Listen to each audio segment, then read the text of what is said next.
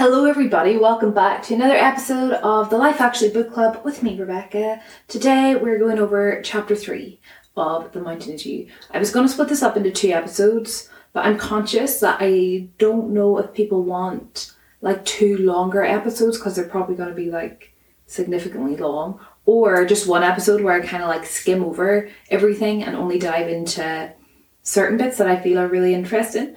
So I think that's what I'm going to do today. So chapter 3, I'm just going to do like 1 longer episode rather than 2 deep diving into everything. And I'm just going to dive into like a few little bits. I hope you're having a good Thursday. I'm having a lovely Thursday. The weather's great. It's really starting to feel like spring. I mentioned this in like every podcast I've done in the last week, but it's starting to feel like spring, even though it is a high of 3 degrees today and it was -5 this morning. And I stepped outside to put stuff in the recycling bin and my knees were literally like frozen by the time I got back in. I don't have the best knees anyway, but they were like I put my hand in my jeans to brush like a leaf or something off my jeans, and the cold like was just unbelievable just from literally being outside for 10 seconds.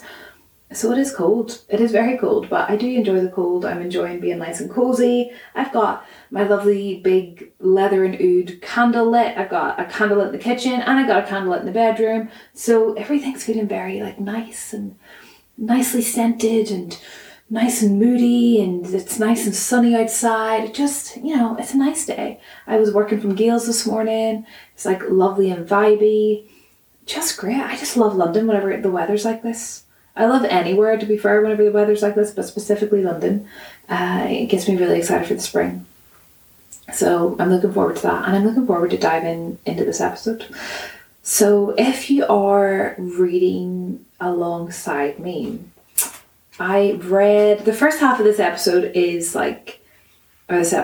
first half of this chapter is going over like the different emotions that we feel around that are self-sabotaging, basically, right? And I find it quite similar to all the habits that we've really dived into in the previous episode and the previous chapter in chapter 2.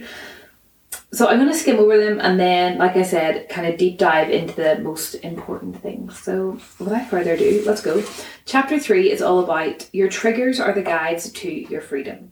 Now that you've begun to identify your self-sabotaging behaviours, you can use them to uncover deeper and more important truths about who you are as a person and what you really want and need out of life.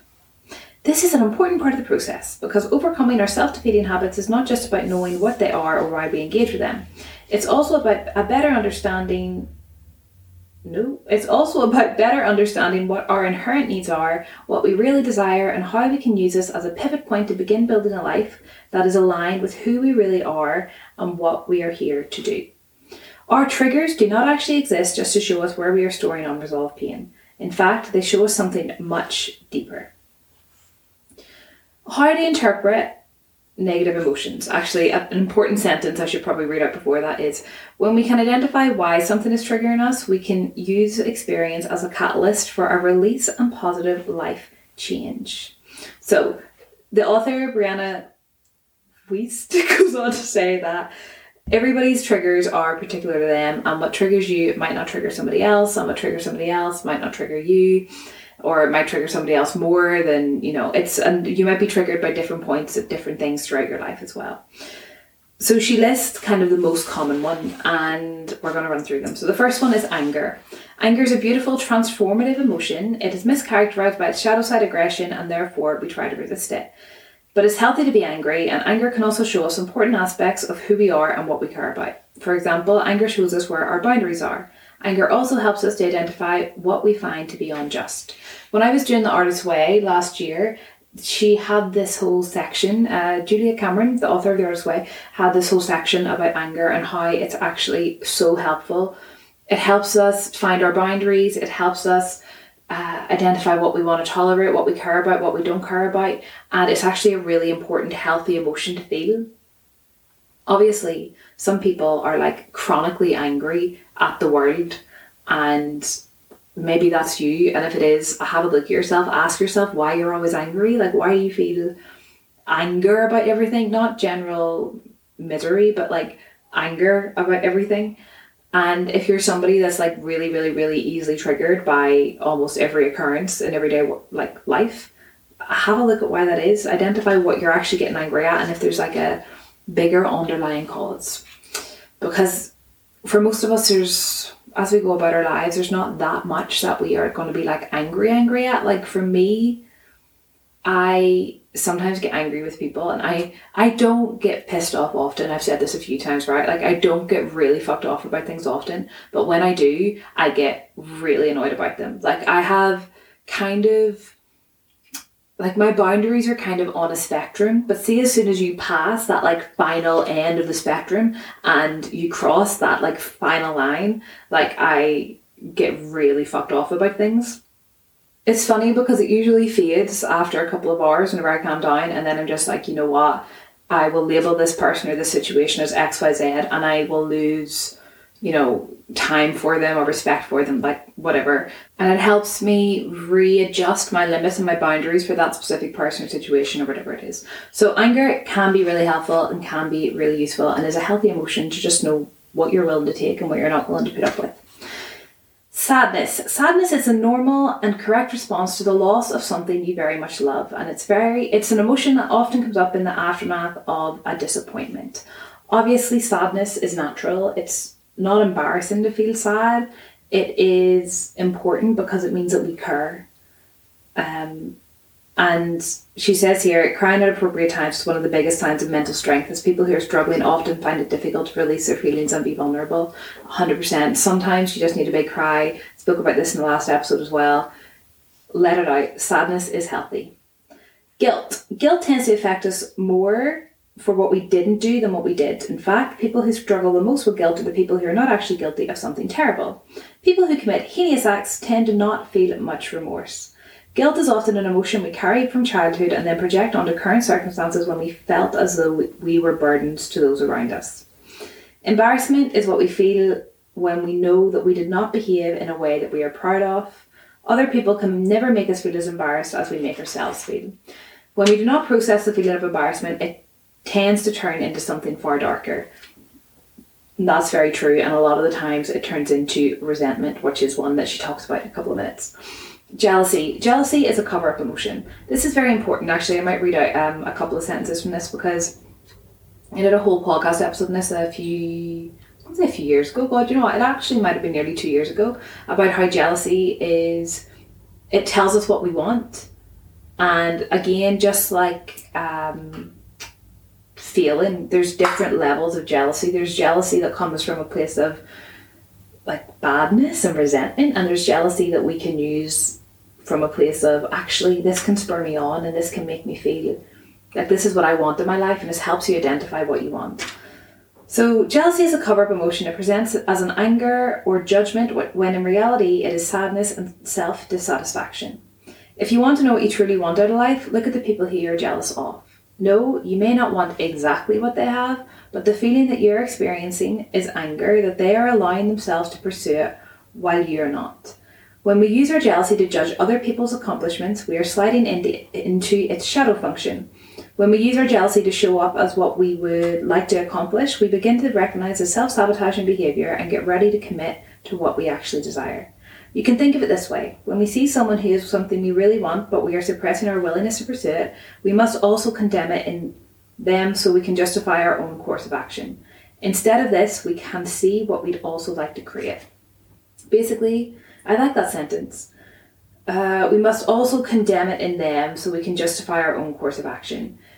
If you're jealous of something that somebody has, and you'll be like, oh my God, like she slept with XYZ to get to the top, you know, like she slept her way to the top, or oh my God, he's so sleazy, he is done bad money deals and blah blah blah blah blah, like these very typical stereotypes and tropes of very often men and women. Like, it's kind of sad, but the first ones that came to my head were like, oh yeah, she slept her way to the top. Like, that is something that throughout history and even now, like, people think whenever a woman has done really successful in her career, and obviously not always that that's the case. I mean, if she slept her way to the top, I'm kind of like, fair fucking play. But most women have not slept their way to the top. But it's like this trope and this stereotype that we have ingrained from us, from like movies, from TV, from media, from just sayings in general. And actually, for most people, and it probably comes from other women as well,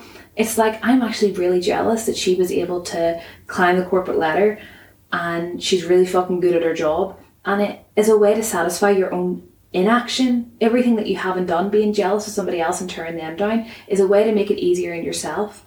And almost take the moral high ground, like, oh, I didn't have to do XYZ, and I, didn't sleep my way to the top or whatever, or I didn't meet with him behind his back and blah, blah, blah, blah, blah, blah, blah. So I'm a better person than them, even though I'm poor, dissatisfied, unfulfilled, and haven't progressed in 5 years.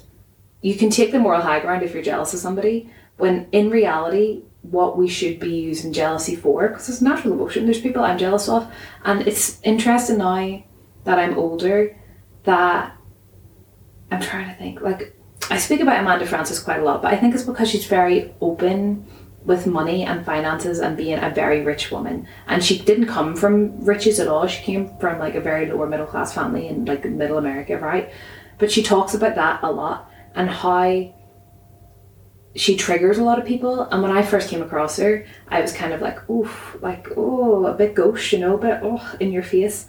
A little bit OTT, a little bit too much. And now I fucking love it because it triggered me, because it was to do with topics that I was very sensitive about, like to do with finances, to do with money. Like a rich woman triggers a lot of people, especially a rich woman talking very openly about finances, because it shows them the parts of themselves that they need to heal, their money stories and everything else. And also it shows what's possible for them, but they're, especially because she didn't come from anything. She doesn't have generational wealth. Like, she didn't come from that.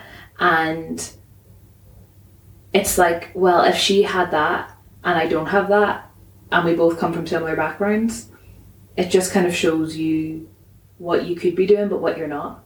And it goes for anybody, like, I don't know, TikTok stars, YouTubers, whatever.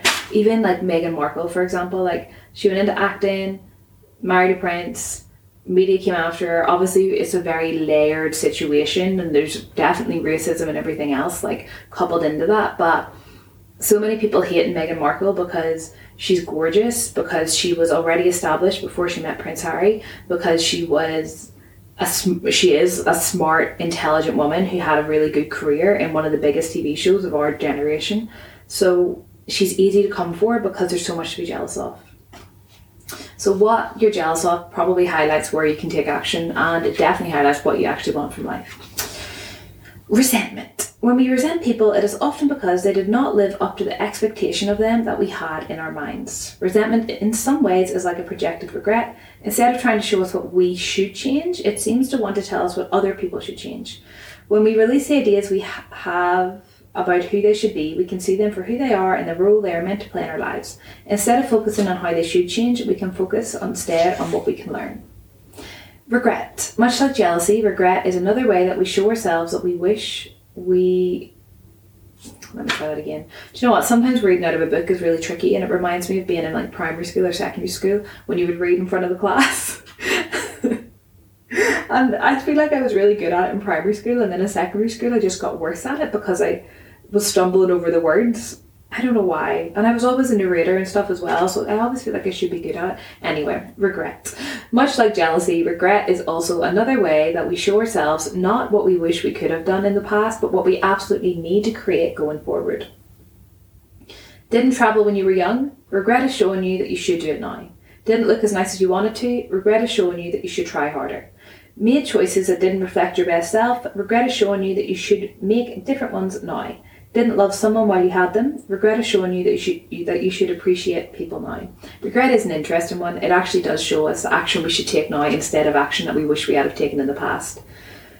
I wish I had worked harder at university, and I always say this, and I'm always like, I'm actually looking at my little graduation card my sister got me whenever I graduated now, because it's like this beautiful card we have on display. I got a 2-1 in software engineering from Queen's in Belfast, and I'm so proud about that. But I know I could have got it first. Like, I know I could have got it first if I had worked as hard as I worked in final year in first and second year. I know it.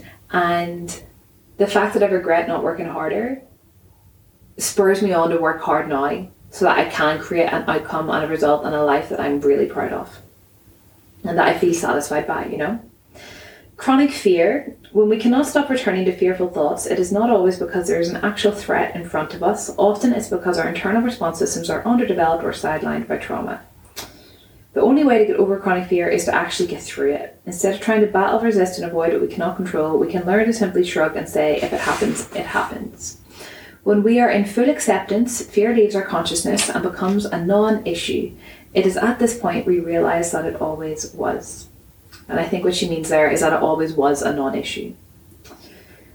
Our internal guidance systems whisper until they scream. The things that are bothering you most right now are not external forces trying to torture you for the sake of it. They're your own mind identifying what in your life can be fixed, changed, and transformed. If you continue to not take action, the siren will only get louder, and if you never learn to listen to it, you will probably just disassociate it from it and then be a victim to it. You already have the answers. You already know what you're here to do. You're here to create everything that would make you happier than you can imagine. It's only a matter of quieting your mind enough so that you can feel all of the unlimited potential that is begging you to be used. Wow. I really believe in that, you know, that our internal guidance systems whisper until they scream, because they do. You can ignore and ignore and ignore a feeling and thoughts in your head, and they are just going to continue to circulate for years and years and years and years, and then they'll manifest some way in your life in a way that you can't ignore them, probably in a not very nice way, because they've been like blurting out to you, and then you probably just become used to it and accept it as life. When if you take action on your desires, and if you take action on what you truly want in life, even if it's small steps, you know, it will change your life, and it will satiate those needs in you that are crying out for whatever you desire. Though many people are codependent, in fact, I'm going to read the paragraph before that. Though we live in an age where people tend to tell us that we should be entirely self-sufficient, and to want or need another person's presence, validation, or company as a sign of self-insufficiency, that is not an accurate portrayal of what it means to be human, and it severely overlooks the reality of human nature and connection. Your need to feel validated is valid. Your need to feel the presence of another person is valid. Your need to feel wanted is valid, and your need to feel secure is valid. In the same way, it's also important that we recognise we cannot meet every single one of our needs on our own. Human beings are hardwired for connection to others and to a group. That's why we exist in subsets like communities and families, and generally feel happiest and most fulfilled when we're doing things that serve a greater good. In other cases, your need to feel financially secure is healthy. It is not always a product of you being greedy or ill-intentioned. Your need to feel validated for the work you do is healthy, and it's not always a product of you being vain. Your need to live in a space and area that you enjoy being in is healthy, and it is not always a product of being ungrateful for what you have. That's so important. That is so important, you know. I feel like I talk about money for a bit. Like, I don't make it a secret. I desire, right, to be very, very well off. Like, I want to be fucking rich. Like, I want to have millions of pounds in my bank account. I want that, and I say it, and whenever I say it, people are very like, ooh, like, bit of a greedy bitch, you know, like, why do you need millions, blah blah blah. Because I want the security and freedom that comes with it. I want to be able to go wherever I want to go and help whoever I want to help and support the causes that I really care about, and stand up about other people with money who are doing bad things and make a difference in the world. And I just want, like, I the security of that, you know. Like, I come from both my parents were very working class, and they created a really beautiful life for us, me and my siblings, in a beautiful house that they worked so hard for, and they really ingrained that work ethic into us, and the knowledge that when you work hard for money, then, or more than when you work hard for money, but when you work hard, money kind of comes to you, right? Or it should come to you. But that's not a reality of life in general. I just have this thought I'm going to slot in. If that was the case, if work hard equated to having loads of money, then there would be janitors and cafe workers and baristas and cleaners and bus drivers and bin men, whatever else, they would all be millionaires because a lot of them work really fucking hard, right? Personal assistants, everything, like really, really, really hard. But a lot of them also get paid minimum wage. So hard work doesn't always equate to money. Like there's more to it than that, right? And that was kind of just a bit of a sideline, but just putting that out there because it's a thought that I think about often. But what my parents did instill in us is that money relieves a lot of worries, right? It alleviates a lot of concerns, a lot of fear, and it just makes life simpler in a lot of ways. Obviously, there's this whole thing around if you have more money, you have more problems, or money doesn't make you happy. It doesn't make you happy, but let's stop kidding ourselves as a society. Money makes life simpler in the fact that you don't need to worry about paying your bills. You can live in a nice house that you can afford to pay the heating. You can help the causes that you care about. You can treat the people that love you. All these things are really special and important, and feeling financially secure is healthy. So I just thought I'd say that because I do, like, it's something that matters a lot to me, like having so much money that I'm like, you know, maybe people would think it's too much, but I'm like, no, actually it means I can do whatever I want in life, and it means I can support the people who love me and doing whatever they want to do in life. So if you feel like that, or if you just want to make a fuck ton of money and maybe not be a millionaire, that's okay. You're not greedy for that. I just want to put that out there. And you're not ill-intentioned either. And if you want to, like, if you want to get a promotion in work and you don't get the promotion because they're like, oh no, we're not doing promotions this year, or if you don't get a thank you for working hard on work, like, you deserve that thank you. You deserve to be validated, and a lot of the times we do have to validate ourselves. I also did an episode in this last year, and it was kind of a weird one because I feel like I went back and forth to myself about validation, but it was the insight into my mind. Like, a lot of the stuff that we want to feel validated for, we can validate ourselves for. But seeking external validation is also okay, as long as you validate yourself in the process. Like, it's okay to want a good job from your boss.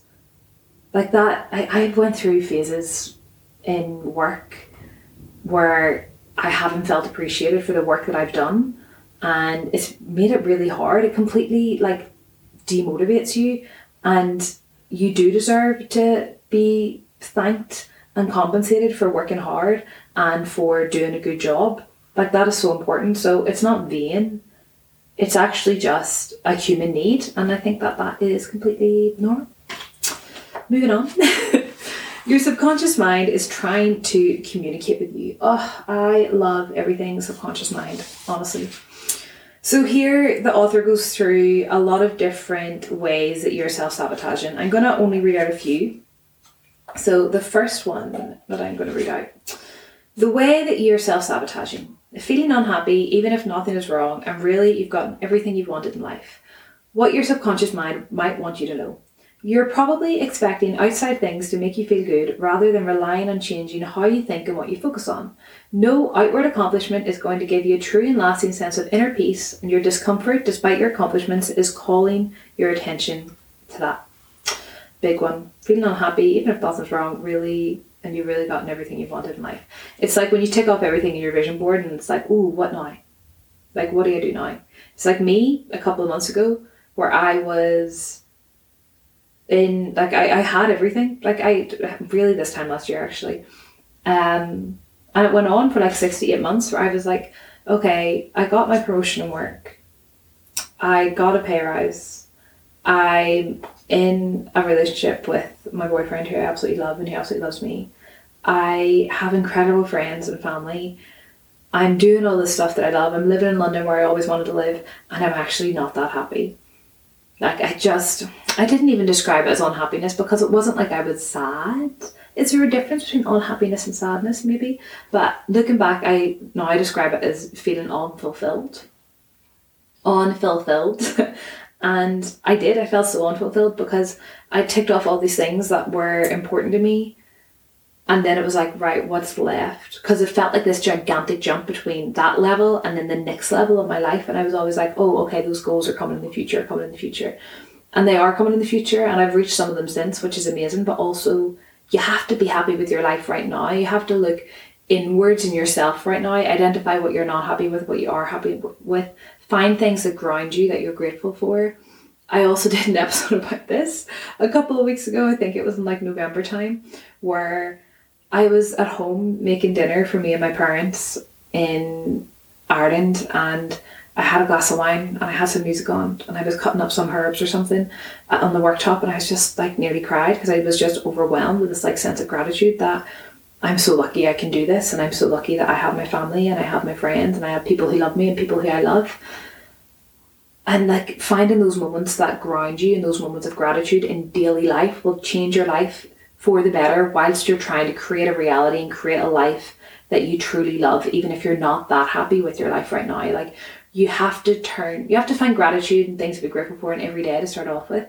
But you also have to look into yourself and try meditation, try visualization, do like a gratitude meditation or something. You've got to find that contentness and fulfillment within yourself, and then take baby steps and big leaps, whatever feels right, to create the reality that you really, really want. Next one. The way you're self-sabotaging. Automatically believing what you think and feel is true. What your subconscious mind might want you to know. You want to worry because it feels comfortable and therefore safer. The more you blindly trust every random thought or feeling that passes through you, the more you're going to be at the whim of what's happening around you.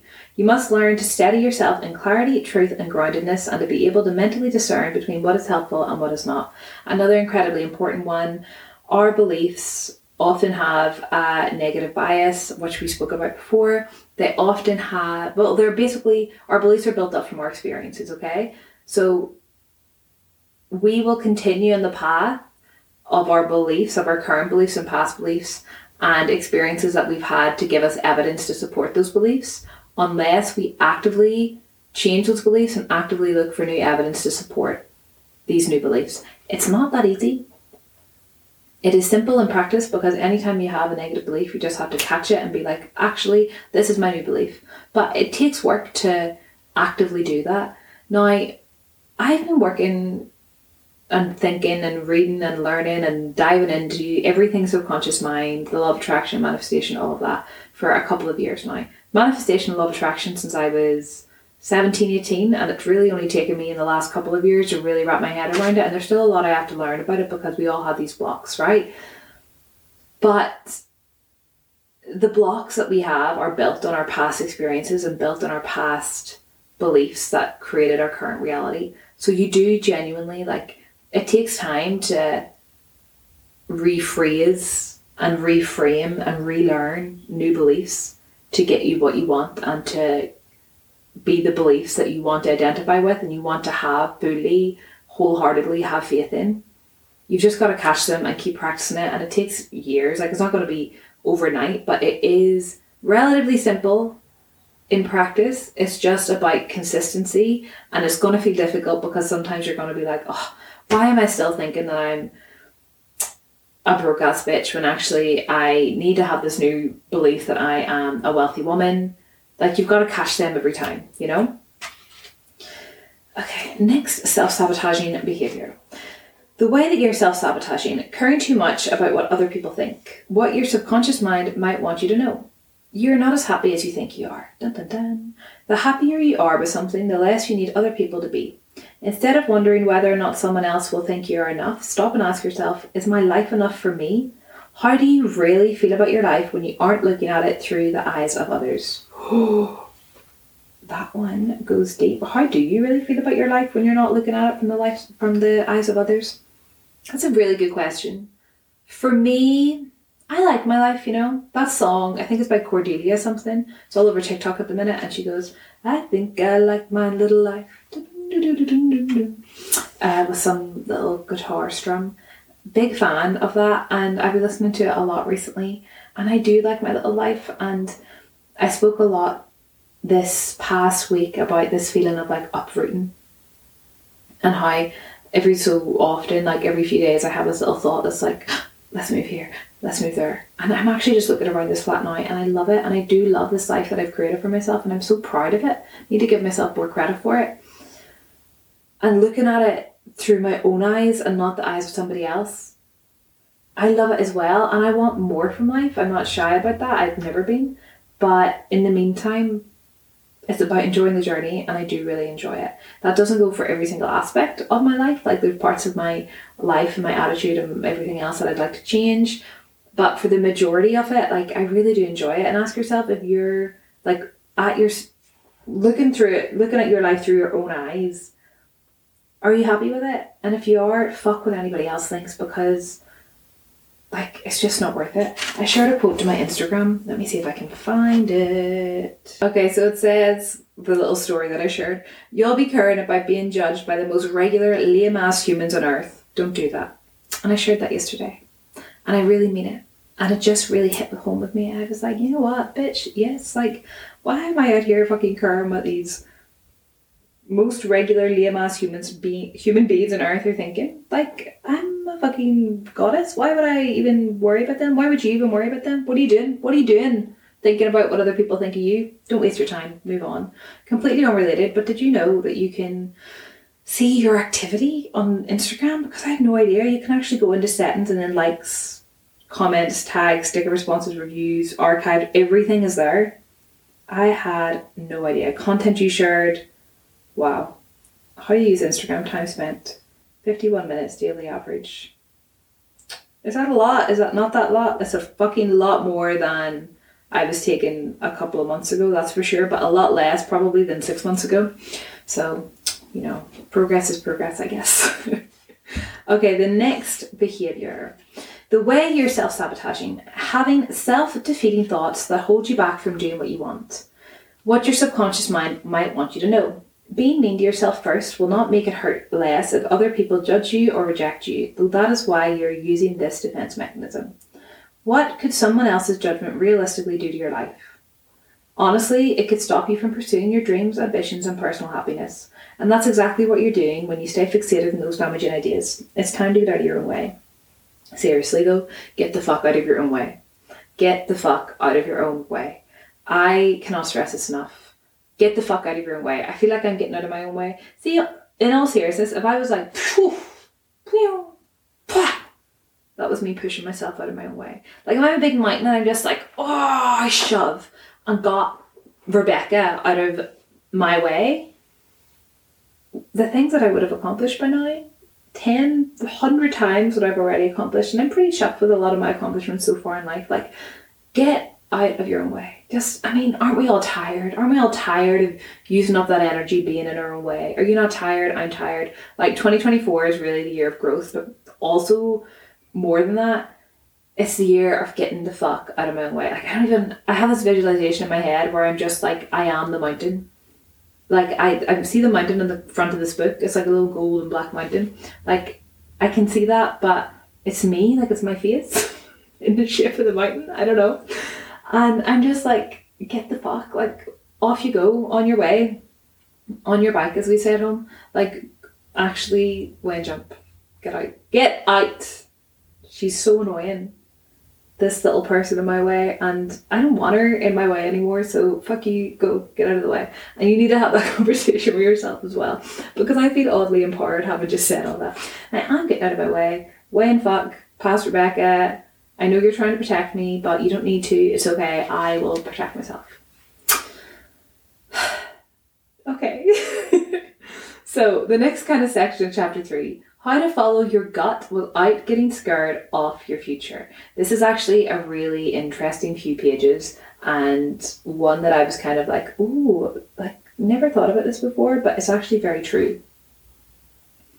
One of the most essential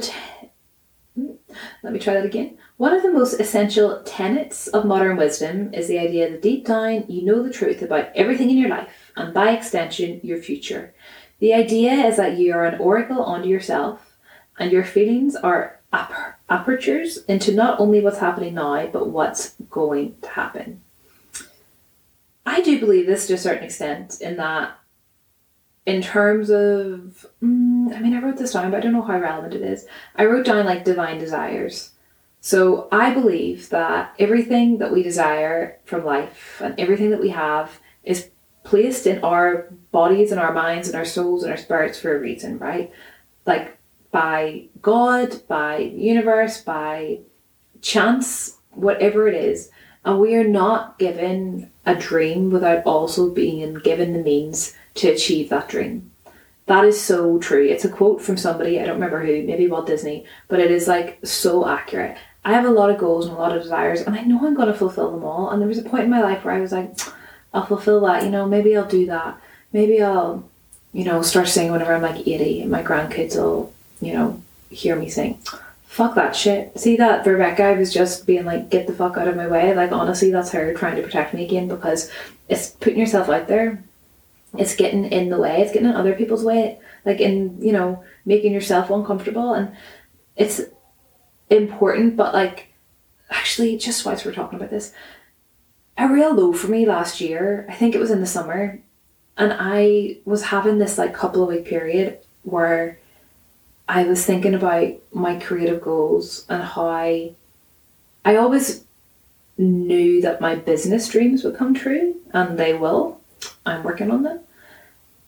But there were a lot of other career dreams that I have, and I was just kind of like picturing myself being a really old granny and none of them coming true.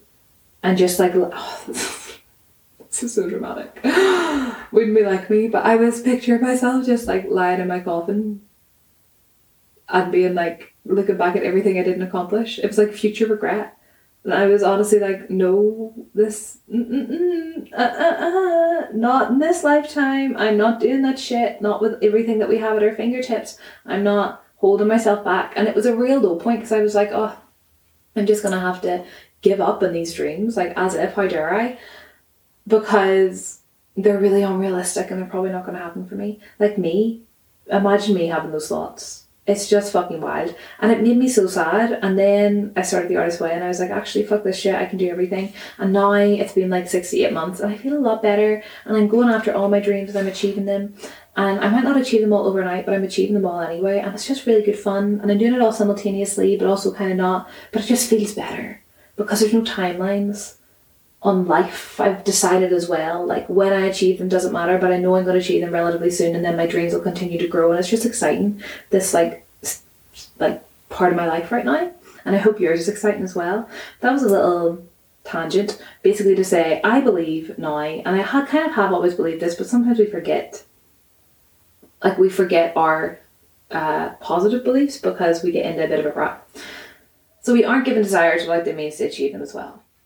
Now, this whole thing about the fact that deep down we know the truth about everything in our life and by extension the future, I do think that I do think you can trust gut feelings to a certain extent, but what we're about to talk about is the fact that, I'll just read it actually, there's a significant amount of research that proves the interconnectedness of our brains and bodies, explaining why when we have a gut feeling or an instinct that precedes logic, it is often correct. And that's actually because our gut is like a second brain.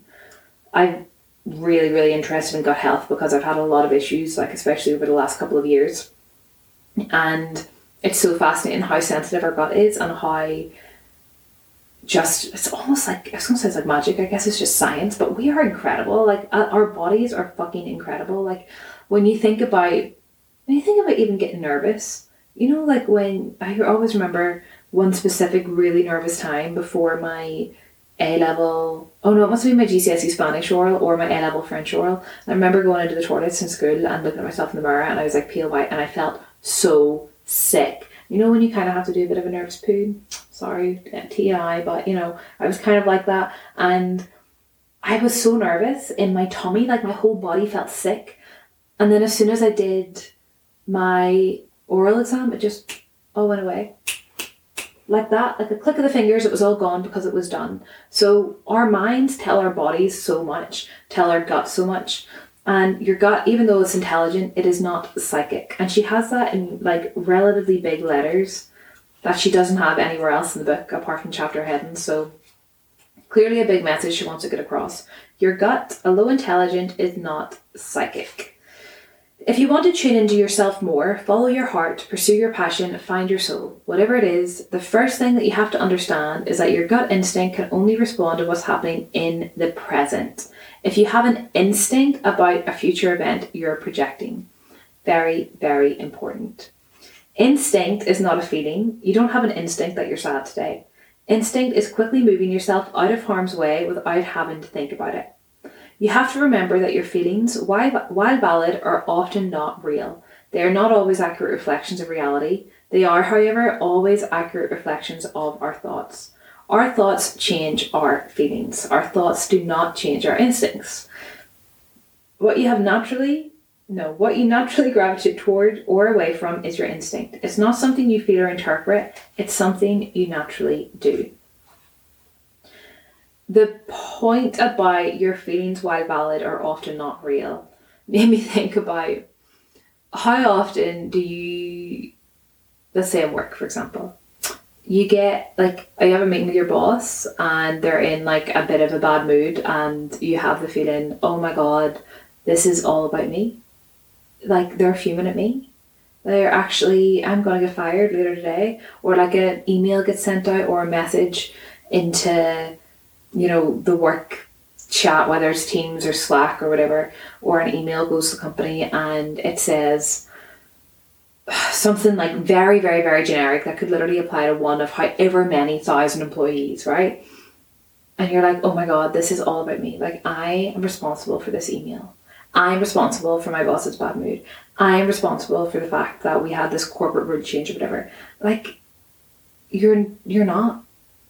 Unless it's very, very, very, very, very specific and you did something to actually fuck somebody off, you're probably not. You're not that person. You're just not that. It's not that dramatic. But we convince ourselves that we are the problem. And we convince ourselves that everything's going wrong because of us. And it's actually not. I have had that in work quite a lot. Not so much anymore, but when was it? A year and a half ago, I remember going through this period of work that was just really fucking hectic, and anytime I was talking with my boss and he was in a bad mood, I was like, this is all my fault, when actually I was doing two people's jobs and way more work than I should have been, and therefore it actually, I should have been the one in a bad mood, but I wasn't. I was absorbing any energy that I felt that was negative. I was like, oh my God, I am the problem for that. Not the case at all. Why do we not do that with positive energy? Why do we not absorb positive energy and be like, oh yeah, I'm the reason that everybody got a bonus, or I'm the reason that we got to take an extra half day off today, or have an early finish, or whatever. We don't do that. You're more than likely not the problem.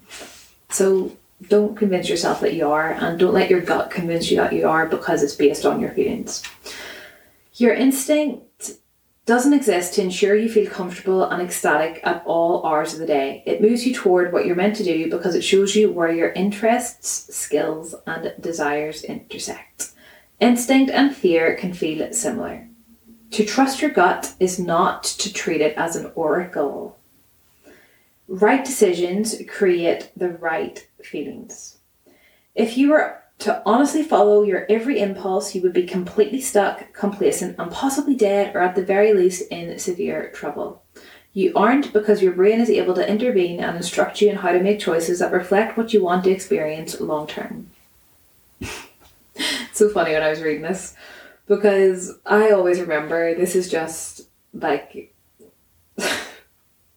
happened a few years ago. This is just a perfect example of following every impulse and blaming it on, oh yeah, I had a gut feeling, blah blah blah.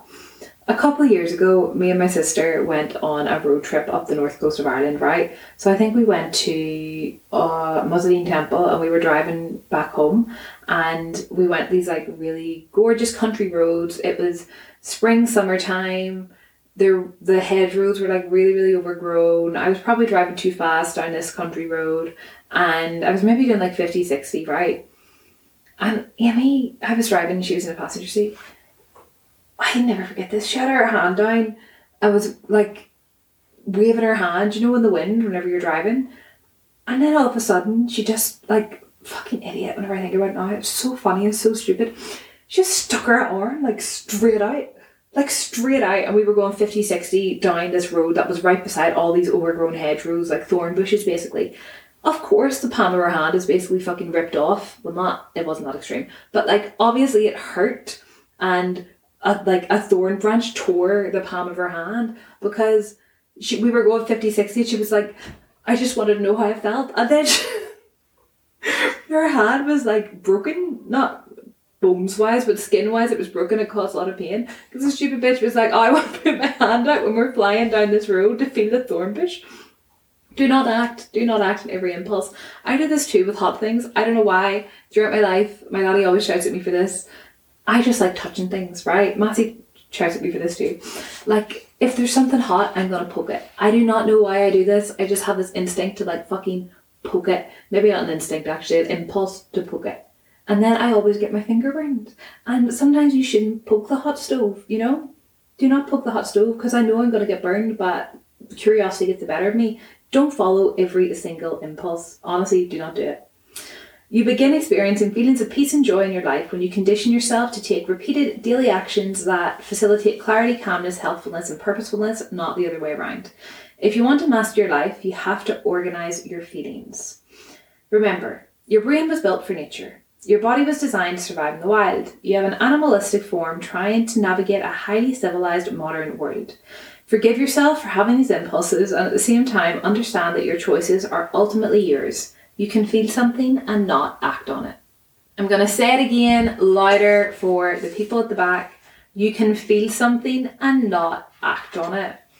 Do not act on every single feeling because if you did, you'd probably be dead or really in trouble or anything else. Like, we all have feelings that try to sabotage us sometimes, whether it is jealousy, resentment, so you get the urge to like do something sabotary, you know.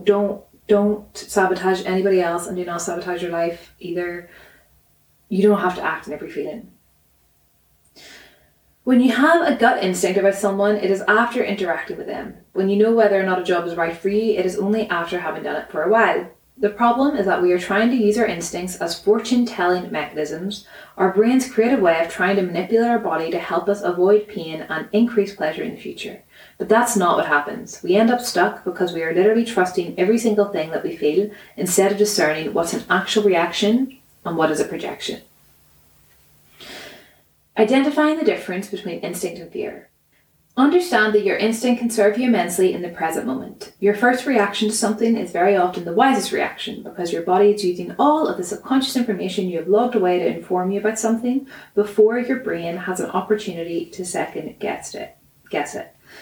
Overall, your honest gut instinct won't ever frighten you into panic. Your gut is always subtle and gentle, even if it's telling you that something isn't for you.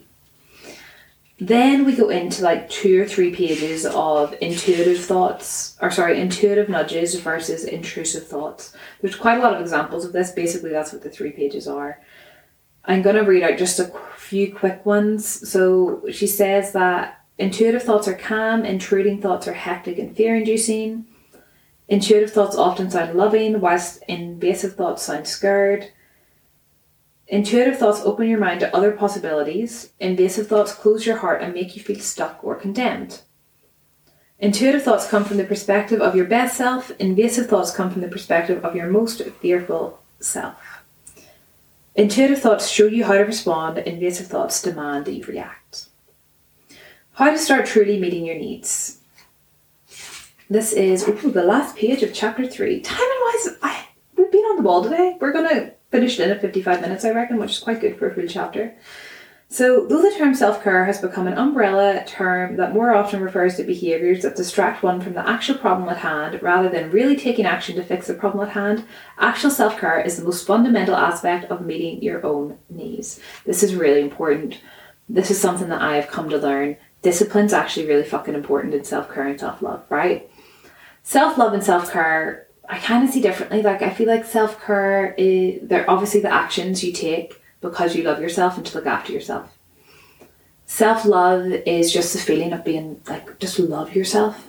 And then from the place of self-love, you take the self-care actions, but you've got to be disciplined. And for a very long time, I was kind of like, self-care is letting myself eat a full pack of M&S cookies, like the 5-pack from the bakery, I could do that and I would label it as self-care. And if I'm being honest, sometimes it does come under self-care, but a lot of the times it's actually just being greedy and there's no need for it and it doesn't align with my goals. It's not healthy and I've got to like have some discipline there.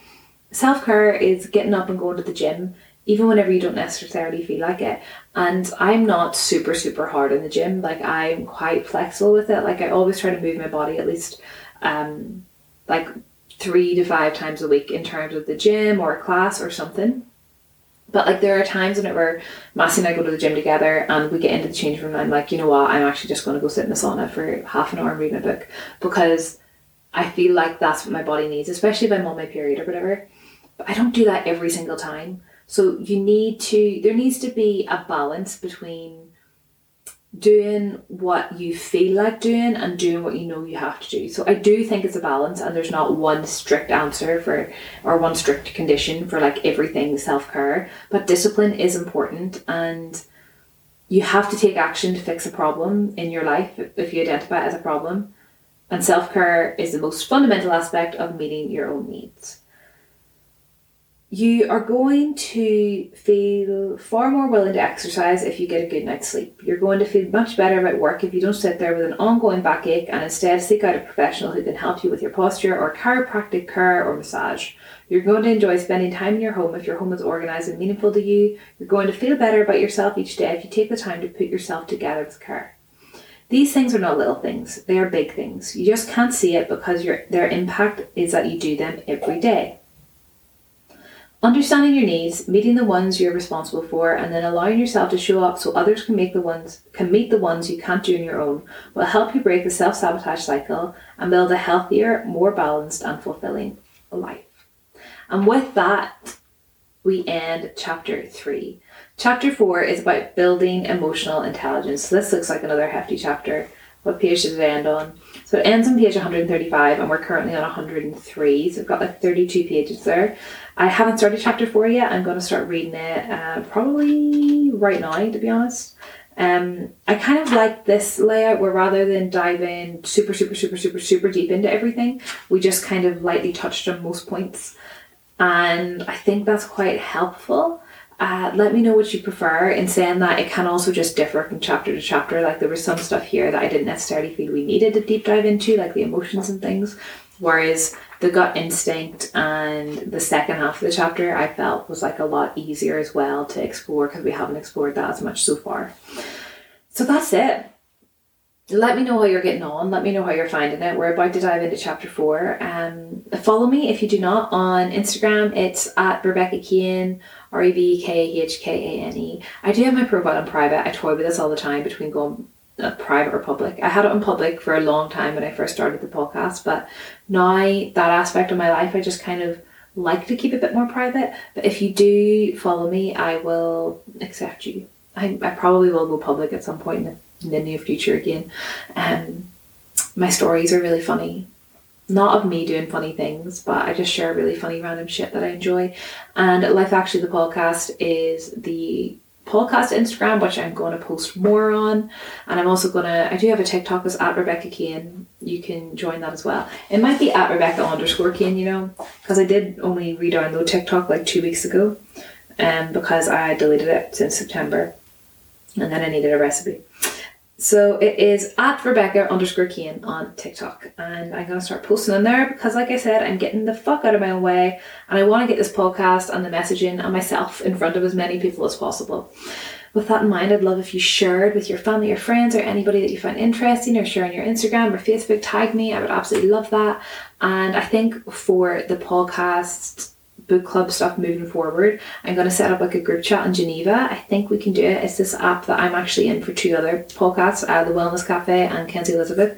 Her new podcast is called House Guest, I think, but it's quite good, and it's basically like loads of different groups, but you can like chat within like this group that we create for the podcast. So we can do that for the book club and just in general if anybody wants to listen to the pod and talk. So I might do that, and that's it. That's everything for now. Thank you for listening. Leave a rating and review if you haven't already. We're about to come in right under 55 minutes, which is great. and have a lovely week. I'll be back with chapter 4 before the end of the week, and then chapter 5 and 6 next week, and then in the last couple of days of January I'll be here with chapter 7. Thank you as always. I hope you're enjoying the book, and I will speak to you soon.